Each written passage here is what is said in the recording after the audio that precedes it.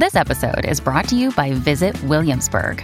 In Williamsburg, Virginia, there's never too much of a good thing. Whether you're a foodie, a golfer, a history buff, a shopaholic, an outdoor enthusiast, or a thrill seeker, you'll find what you came for here and more. So ask yourself, what is it you want?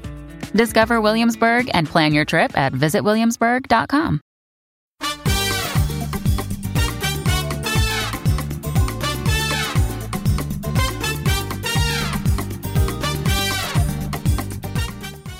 This is the Get Booked Podcast, a weekly show for personalized reading recommendations. This is episode 235, and we are recording on June 9th.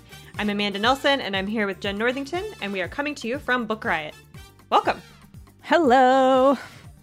That's all we've got. Yeah, it feels like a non-bantery intro because we are doing our anti-racist literature show today. Mm-hmm.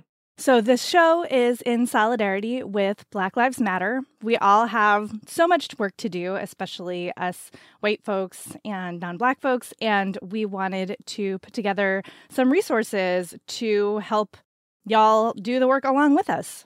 And before we get started, I think we both have some words about that. So I thought it would be good to start off with being clear about the difference between not being racist and being anti-racist. So not being racist is about not intentionally engaging in racist acts. But being anti-racist is about acknowledging and understanding the systemic nature of racism and working to change and challenge those systems. That's just like my quick, rough, and ready understanding of it, but I'm going to leave a link in the show notes to a great discussion that unpacks that a bit more.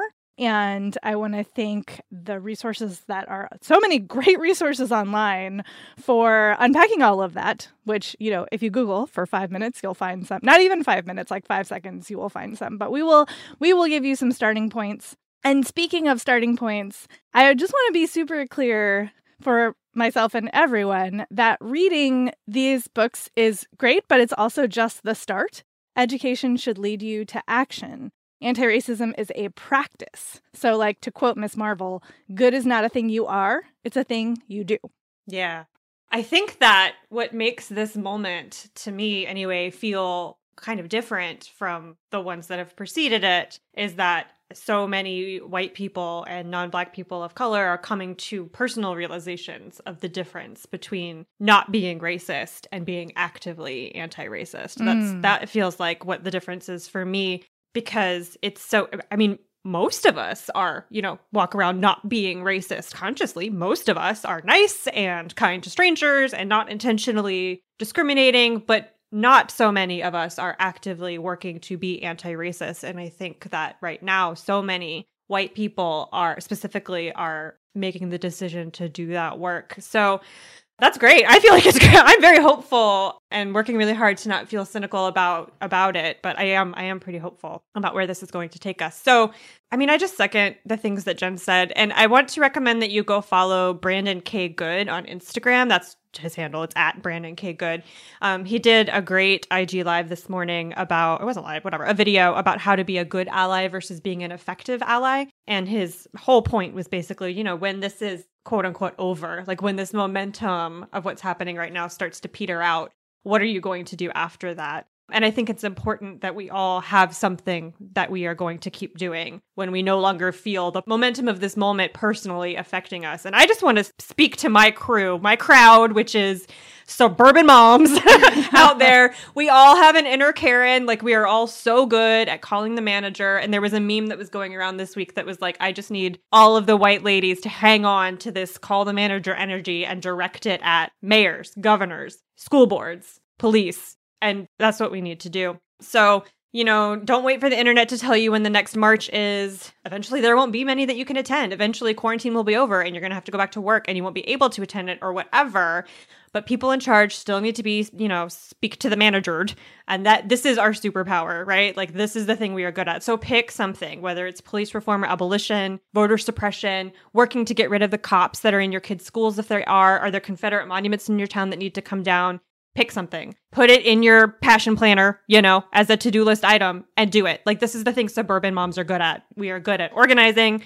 We are good at action items. We are good at making sure everyone is cared for. Just take all of your skills that you're using to care for your family and be good at your job and apply them to your community, your greater family. So like, don't let the momentum peter out in your own life. Bottle the things that you're feeling right now and use them in the future. Amen. That's my rant. That's my rant. So say we all. Yeah. So I guess we'll do our first sponsor before we get started, and then we'll get started. Okay.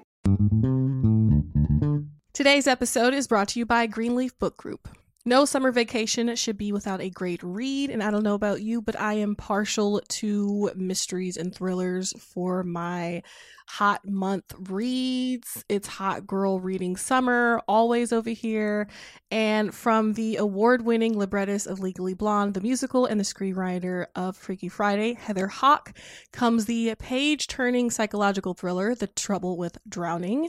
So when author Eden Hart floats into Tucson's Antigone Books in all her dazzling perfection to give a reading, Kat, a struggling writer, can't help but compare herself. Thankfully, Kat's life starts to take on its own Eden-like glow when her literary future takes shape and she falls madly in love with Jacob. As demons from her past begin to surface, Kat's mental health craters, and this halcyon dream slips through her fingers. For the fastest-paced, slow burn you won't be able to put down, be sure to check out The Trouble with Drowning by Heather Hach on Amazon or your retailer of choice. And thanks again to Greenleaf Book Group for sponsoring this episode. Today's episode is brought to you by Sourcebooks Landmark. So King Solomon says something very interesting to his son before he dies, and that is, quote, "Don't let the white man take the house," end quote. These, as I just mentioned, are King Solomon's last words to his son as he dies. Now, all 4 Solomon siblings must return to North Carolina to save the kingdom, their ancestral home, and 200 acres of land from a development company. Told in alternating viewpoints, Long After We Are Gone by Tara Shelton Harris is a searing portrait of the power of family and letting go of things that no longer serve you, exploring the burden of familial expectations, the detriment of miscommunication, and the lessons and legacies we pass on to our children. It's an explosive and emotional story of 4 siblings, each fighting their own personal battle, because who isn't, who return home in the wake of their father's death. Make sure to check out Long After We Are Gone by Tara Shelton Harris, and thanks again to Sourcebooks Landmark for sponsoring this episode. All right, Jen, you go first. I feel like I just said a lot. You did say a lot. It's good. It's good. These are things that need to be said. So I'm going to start off with a picture book. Ta-da! It is so cute. Oh my God. When I saw this in the store, I was just like, I have to read it. And it was amazing. It's Not Quite Snow White by Ashley Franklin and illustrated by Ebony Glenn. And this is about Tamika, who is an African-American girl who loves musicals and wants to star as a princess someday. But she, as a little black girl, is told that she's too round, too brown, etc. to be Snow White in the school play. Whew. So, with the help of her parents, she works through these aggressions and she triumphs. And I think this is a great book for those of you with little kids to start a conversation about race and body image, bonus, and like, why do we believe that certain people have to look a certain way to be a princess or a Power Ranger or a Jedi or whatever the thing is that your kid is obsessed with? Like, think about what they're seeing and then talk to them about what it might look like if they saw something different, and like give them different things to see. So, I have a young niece and my sister-in-law, and I have exchanged a lot of emails about resources. Literally every other book I have to suggest is for adults. Mm-hmm. But I didn't want to leave you with nothing. And also, there is more.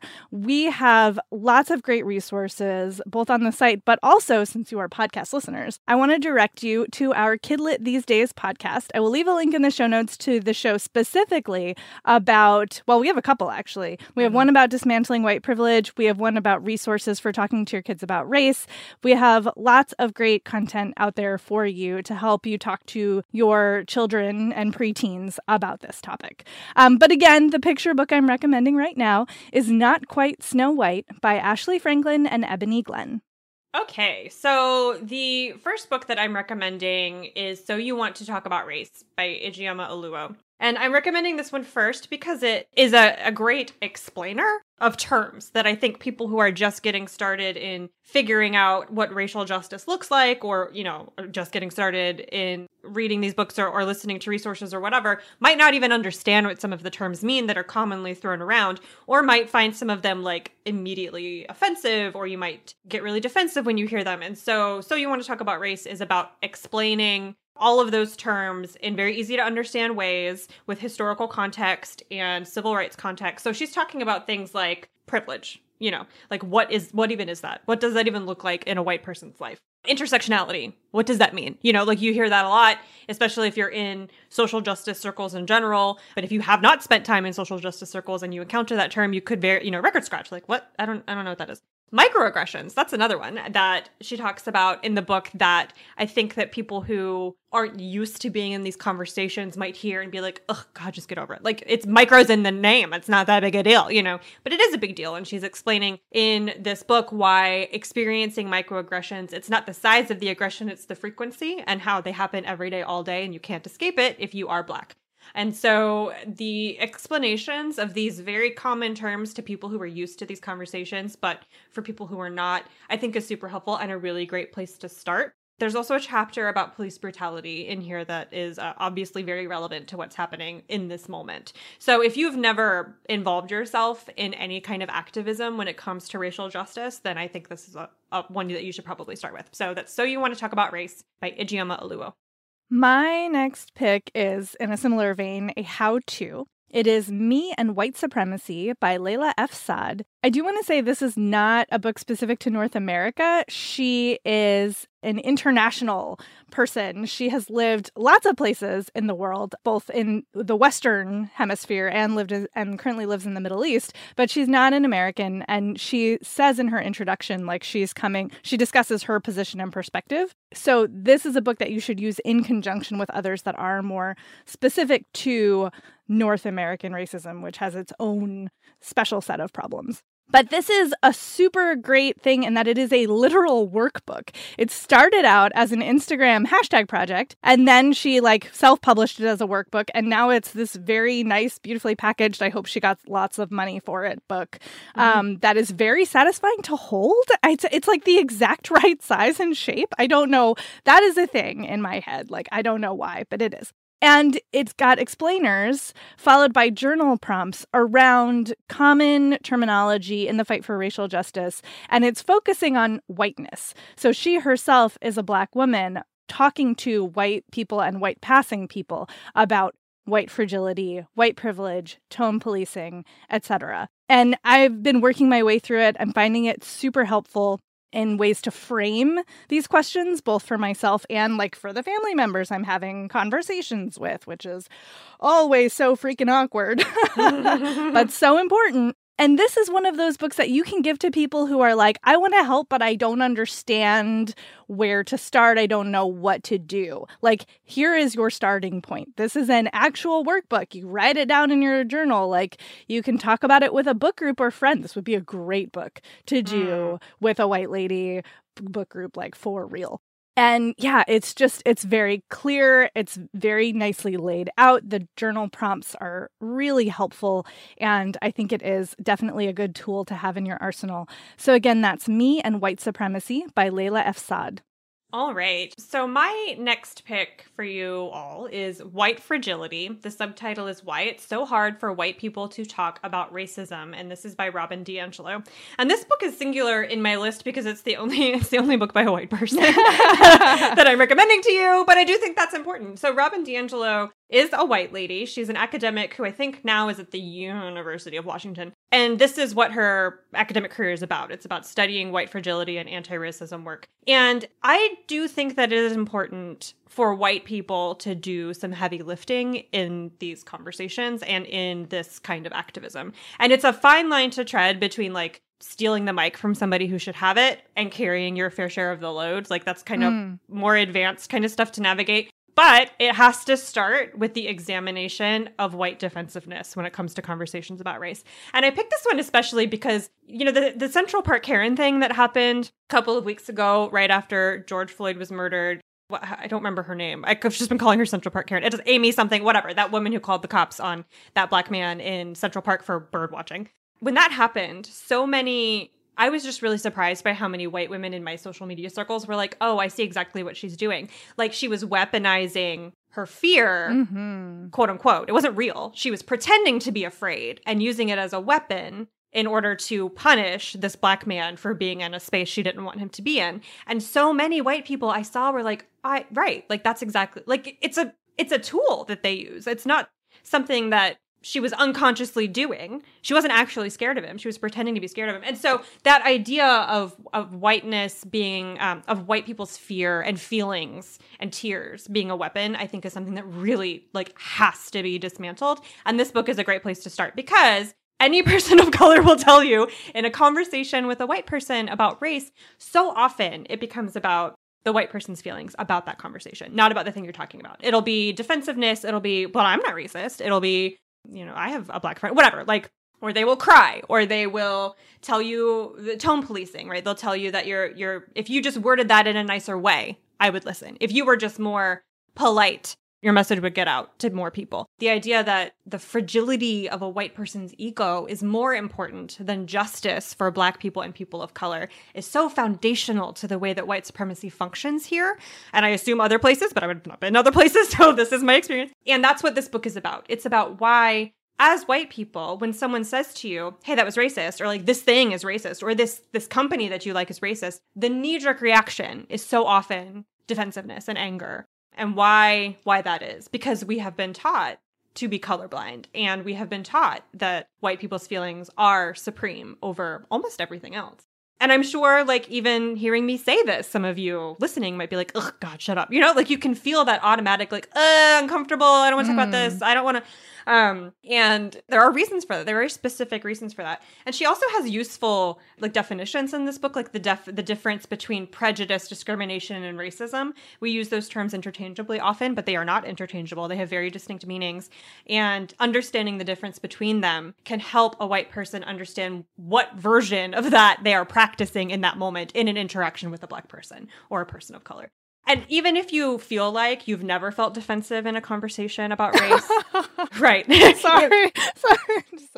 And you know it's out. You know people are out there. I know it's true. It's true. Even if you're like, that's not me. Like, I listen. I'm a great listener. I'm an ally. I do this way. Whatever. Like, okay. Like, I don't want to discount anybody's feelings about themselves. I would read it anyway. I'm just gonna say maybe read it anyway. Well, yeah. Like, I think the thing to remember here is that I think even as a white person talking to other white people about race can see that defensiveness come into play. And I think it's lesser, certainly, to be, you know, called out by a white person than it is to be called out by a black or a brown person. But it's still there. And like, these are the, you know, this is the kind of book that you can use to have those weird conversations with your relatives, because you will understand where they're coming from, like the foundation of those feelings. Yeah, and I also think it's a good one to give. Like, if your white relatives are open or, like, are curious and want to start having or be educated about this, like, it's a good starting place because, I'm like, I hate to say it, but it's true. A book about this from a white person is often more readily received by other white people because, I mean, for obvious reasons. I don't want to get away. So, anyway, go read it. That's White Fragility, Why It's So Hard for White People to Talk About Racism by Robin DiAngelo.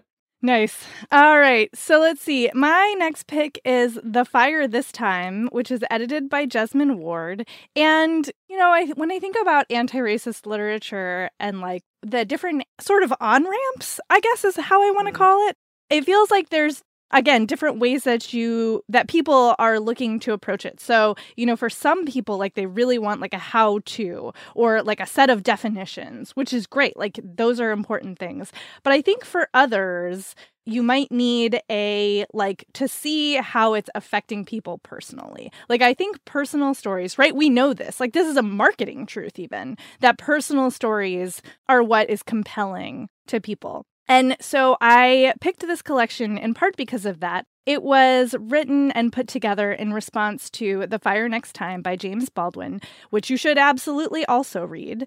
And this is essays, there's poems, there's letters from a variety of Black and brown voices on the lived realities of race in America. So, there's this amazing letter, for example, from Daniel Jose Older to like his future child, thinking about, what it means to grow up as a mixed race person. This child will grow up as a mixed race person in America. There is, a wonderful piece by Claudia Rankin. Mitchell S. Jackson, who's an amazing writer, both of fiction and nonfiction, is in here. I just the list just goes on and on. There's just so many powerful, amazing voices. Edwidge Danticat, Kesey Lyman, so many good people. And they all have their own experiences. They're talking about running while Black. They're talking about microaggressions. They're talking about, conversations with white people. They're talking about so many different things. They're talking about history. They're talking about the present day. And I think that it is both educational and very personal. And that can be really powerful for people who are trying to understand the impact on the individual as well as the systemic issues. So this also can serve as a jumping off point for authors that you should be reading, both for further education and because their books are freaking amazing. So many of them write amazing fiction as well as really amazing nonfiction. So I think this is a great tool to have, both because, these are stories that need to be told. They're stories that are great to share to people who are like, okay, but is it really that bad? Yes, it's that bad. Here are some stories about what it's like. And it will introduce you to authors you absolutely should be reading. So again, that is The Fire This Time, edited by Jesmyn Ward. Cosign. Okay, my next pick is How to Be an Anti-Racist by Ibram X. Kendi. I'm going to honorable mention his other book later in the show, but for now we're going to talk about this one. So How to Be an Anti-Racist, I actually am making my book club read right now. And it is so informative. It's very similar to So You Want to Talk About Race in as much as it's defining terms. But this is very specifically, this is not about social justice ideas, right? Microaggressions can apply to anyone. And privilege, that's such a broad term. How to Be an Anti-Racist is very drilled in on how to stop being anti-Black and how, as opposed to, more general how to be anti-racist, even though that's in the title. So it's very specific, very focused. It also has a super helpful introduction that is a history of racism. And not so much modern racism, but how the idea of race as a thing even got started. Turns out it was Portugal. I didn't know. I had no idea. And it's brief, but it's so eye-opening. Where did we even get the idea that people with different skin colors were different quote-unquote races? Where did that come from? Well, it came from Portugal in the 1500s as they were starting their slave trade. And, the genetic differences are just not there. There's a tidbit in that introduction that really stuck with me, that there's more genetic variation between Black people from different parts of Africa than there are between Black people from Africa and white Europeans. It's so eye-opening and interesting.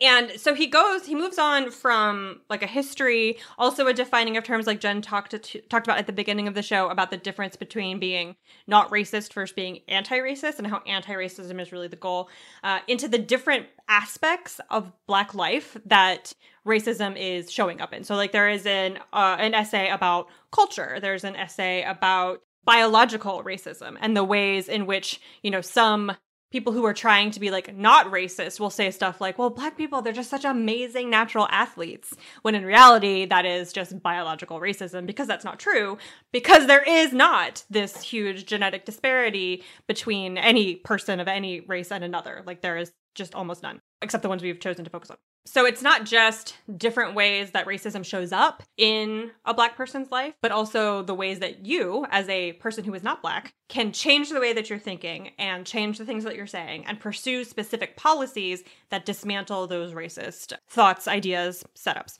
And so he's really focusing in this, not so much changing hearts and minds, although hopefully that also happens, but in changing racist policies that exist specifically to encourage white supremacy. And so it's, even for somebody who has been in, in these conversations and kind of in this water for several years, there are things in this book that I just had not thought about, or because, I'm not Black. And that's another thing I want to point out is how to be an anti-racist, even if you are not a white person. If you're not Black, you should still read it. We have our own internalized anti-Blackness, especially people from Asian cultures. I said this at the last show when we were talking about this.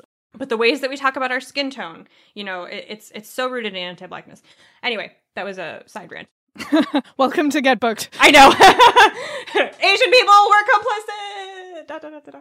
Anyway, yeah. So the reason why I picked this for my book club specifically to read it, my book club it's not entirely white, but there are no Black people in my book club. It's 5 or 6 women. We are all middle class, suburban, progressives. And very well-meaning, but not all of us have been doing anti-racist work. And a lot of them were asking me where to start. And I was like, well, if everybody's asking the same question, I think this is the answer, right? Because this is not just about you're thinking about this the wrong way, but it's also about you're voting about this the wrong way. And you need to be writing letters about this in this way, addressing this specific thing. And it's not telling you, it's not a checklist or anything like that, but it is a mindset shift away from being a passive, nice white person to being an active person who is making the world better. That difference is really important. So that's How to Be an Anti-Racist by Ibram X. Kendi. Let's do another sponsor. All right. Today's episode is brought to you by Gallery Books. So Anna Green thought she was marrying Liam West for access to subsidized family housing while at UCLA, which is an interesting reason to marry someone, but in this economy. So anyway, she signed divorce papers when the graduation caps were tossed, and she thought she was done. She wasn't. 3 years later, Anna is a starving artist living paycheck to paycheck while West is a Stanford professor. Now, he is part of a conglomerate. His family owns this mega grocery store chain. He's not interested in working for them, but he is interested in those greenbacks, honey, that come in the form of a $100 million inheritance. To get it, he has to be married for 5 years. That's where our girl Anna comes back into play.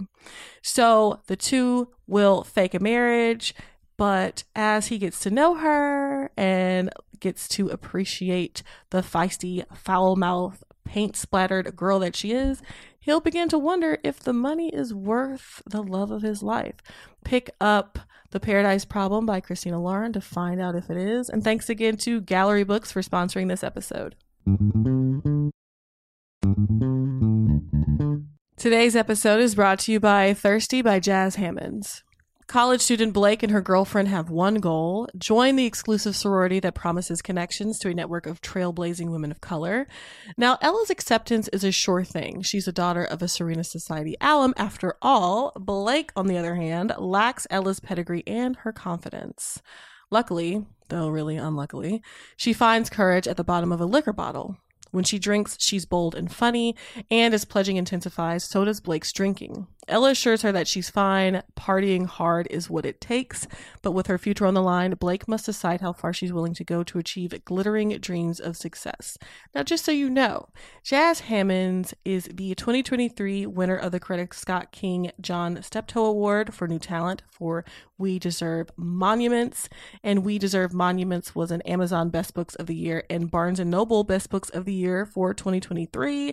So suffice to say, y'all should check this new one out. Thanks again to Thirsty by Jazz Hammonds for sponsoring this episode.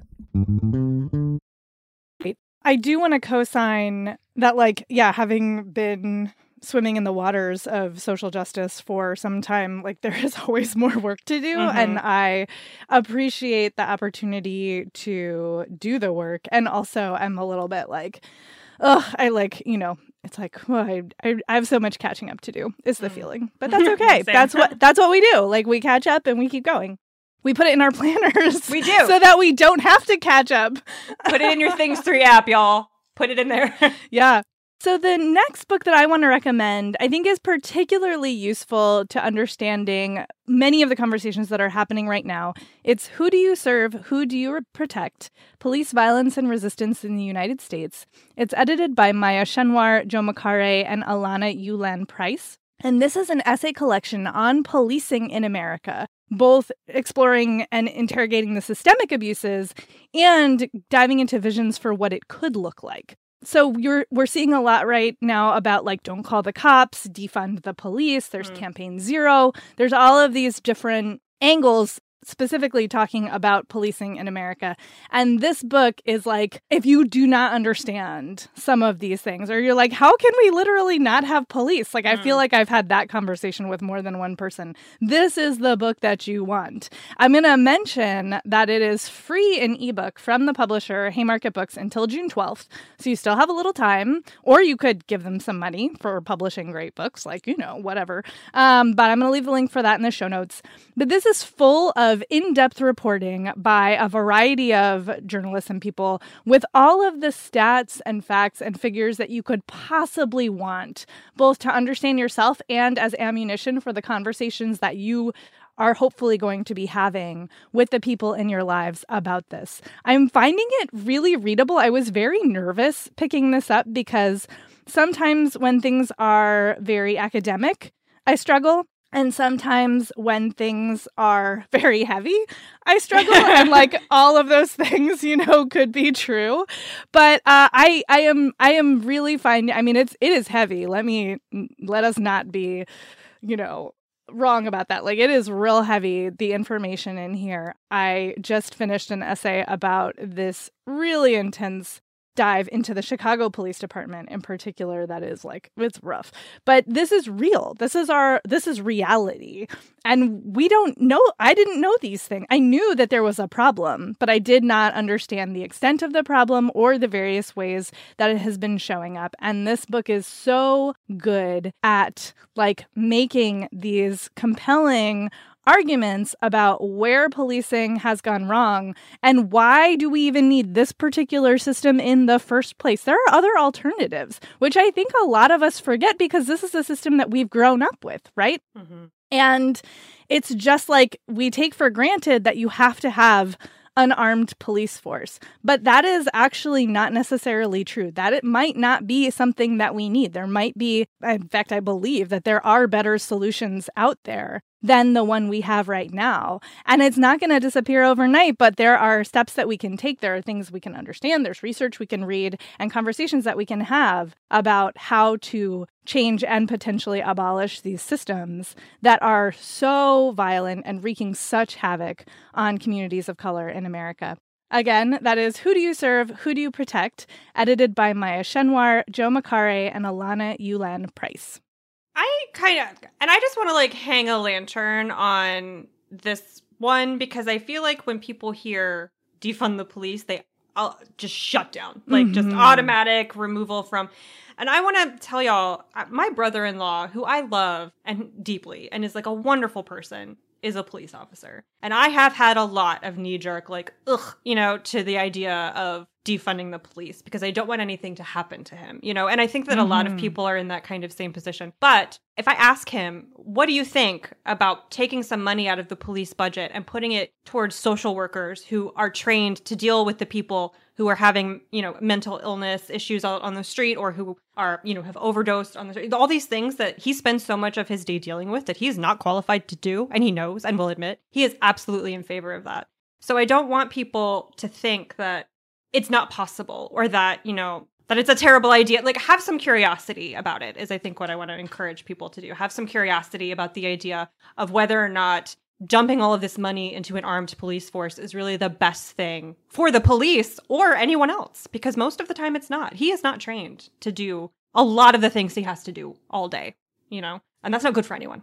Yeah, that's actually a point I wanted to make and forgot. So thank you for reminding me that, you know, a lot of the focus in these conversations is about specific officers, which, like, yes, there are very specific officers involved in things. Often they are repeat offenders, which the book gets into in really useful ways. But also, like, the system in which they are operating props up offenders and repeat offenders, and also does not offer adequate training or, you know, support for them to do things like understand how to approach a mentally ill person who may become violent, how to de-escalate, domestic violence situations so that you never have to reach for a weapon. Like they're not getting the training or education that would be required to handle these situations in nonviolent ways a lot of the time.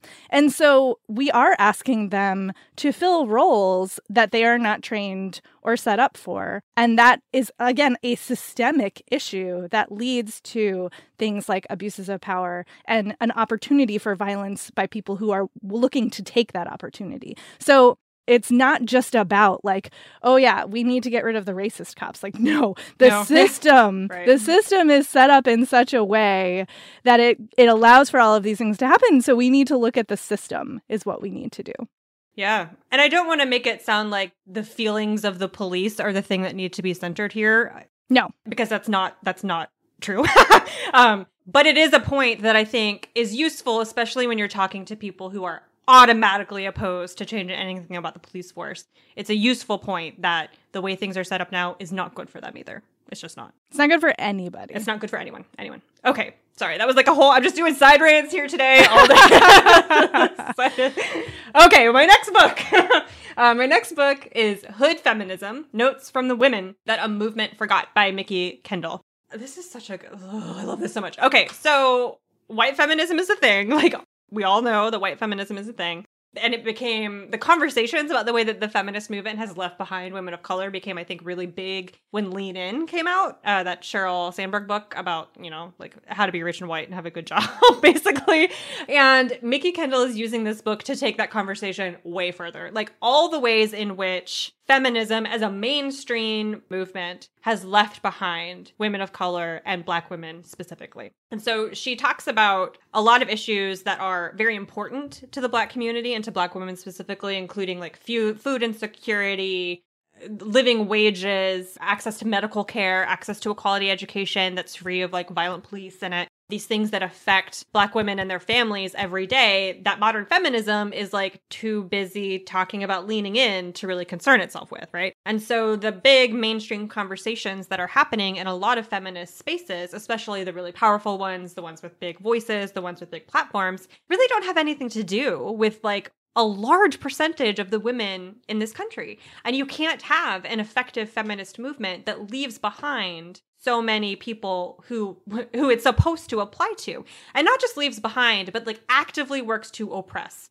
And there's a section in one of the first essays in the book that I had never considered that really has kind of stuck with me about, she's talking about the sexualization of Black girls' bodies and how that happens so early. And the ways that white women use their privilege to dress up like, people who they consider like exotic. Like you'll see all those, pretty white girls in Coachella wearing Indian headdresses, or they'll dress up like geishas or whatever. And it's just because like they want to feel sexy and exotic and powerful and all these kinds of things. And I know that that's not right. Like it's icky and gross and please don't do that. But I had never made the connection between white women doing culturally appropriative costumes and the rape statistics for those groups of people. Because white women, when you do that, you're participating in the sexualization and dehumanization of those populations.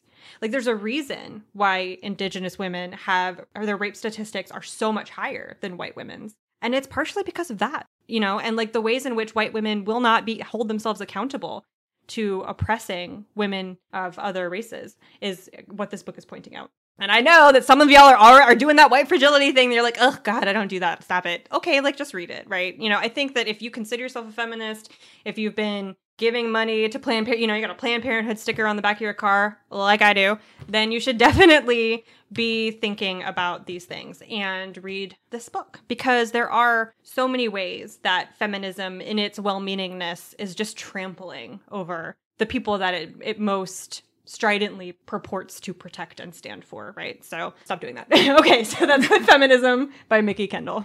My next pick is another essay collection. It is Well-Read Black Girl, edited by Gloria Edom. And this, again, is because I think that personal narratives are incredibly powerful. And this collection specifically are essays and conversations on the importance of finding yourself represented in media. And these essays and conversations are by Black women. And when I was thinking about putting together this show, I was thinking about like what conversations we've had as an organization and as, content creators, and people will still argue with us on the internet about the importance of highlighting books written by members of marginalized communities, which or they'll be like, well, we don't have that problem anymore. Like, look how many books are coming out. And it's like, oh, this is just a drop in the vast bucket, Yeah, like the publishing paid me hashtag. Yikes. Yeah, right. So, yeah, exactly. It is really, we have so much farther to go.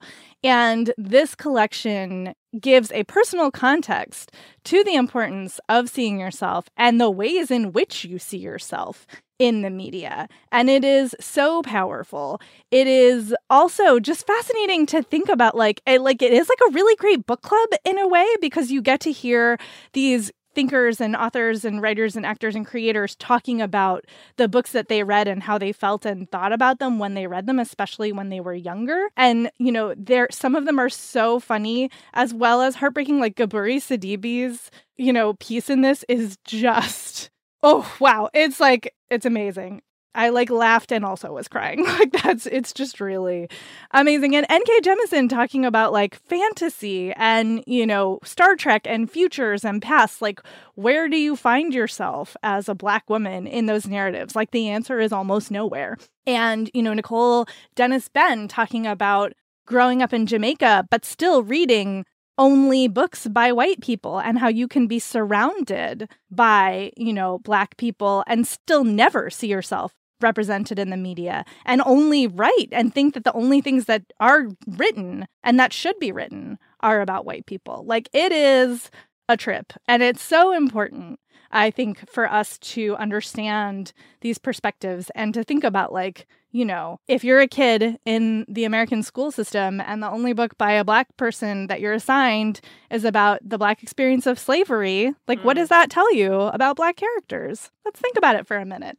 And so, yeah, this is an amazing collection. I highly recommend reading it. It's also got a ton of great reading suggestions because obviously, well-read Black girl, what else would you expect? Obviously. Yeah. So there's reading lists in here. And again, these are all authors whose work you should absolutely be following because they're amazing writers and are creating amazing content. So again, that's Well-Read Black Girl, edited by Gloria Edom.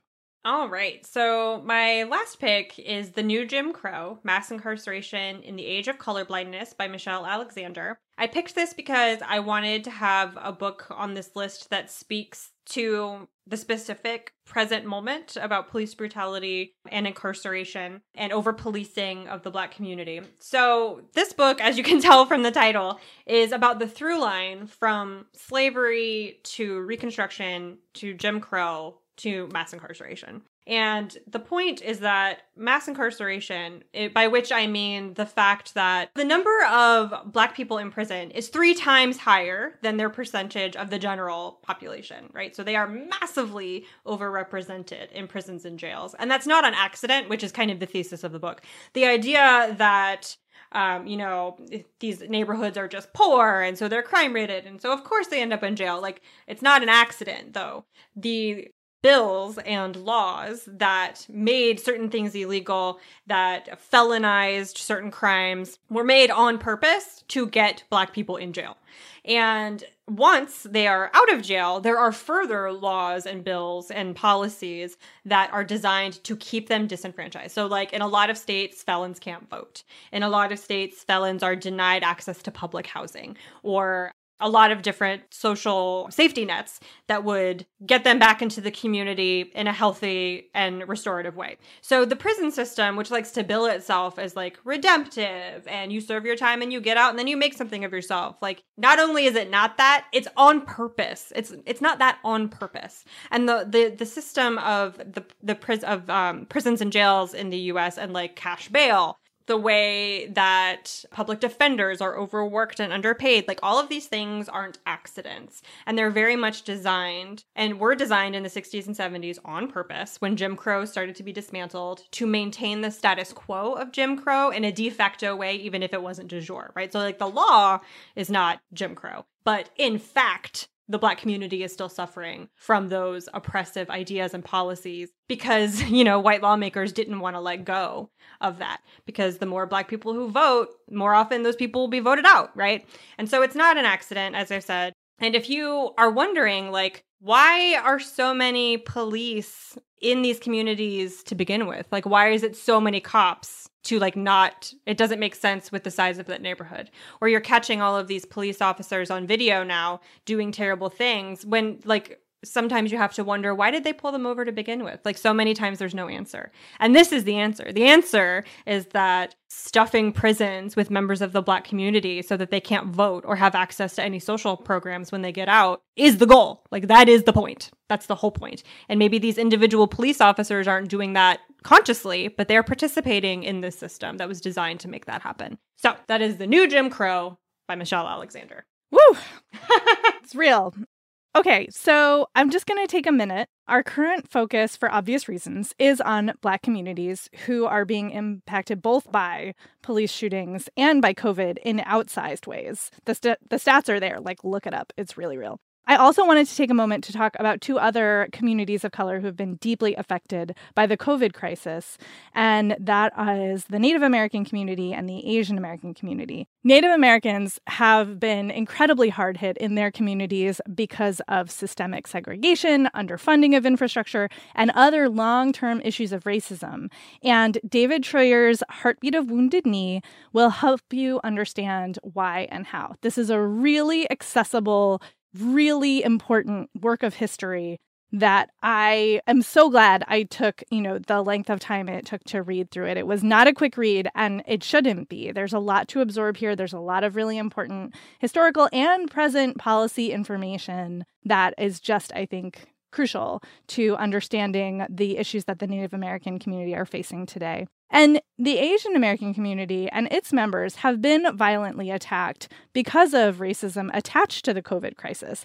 And that is just the latest assault in a long history of othering. And so I want to recommend The Making of Asian America by Erica Lee. It's an important book in acknowledging the importance of Asian Americans in the history of the United States and detailing the ways in which systemic racism has shaped their existence today. So, there's always more to learn. There's always more work to do. Like, we got a lot to do, but that's okay. Like, you start in one place and then you keep going.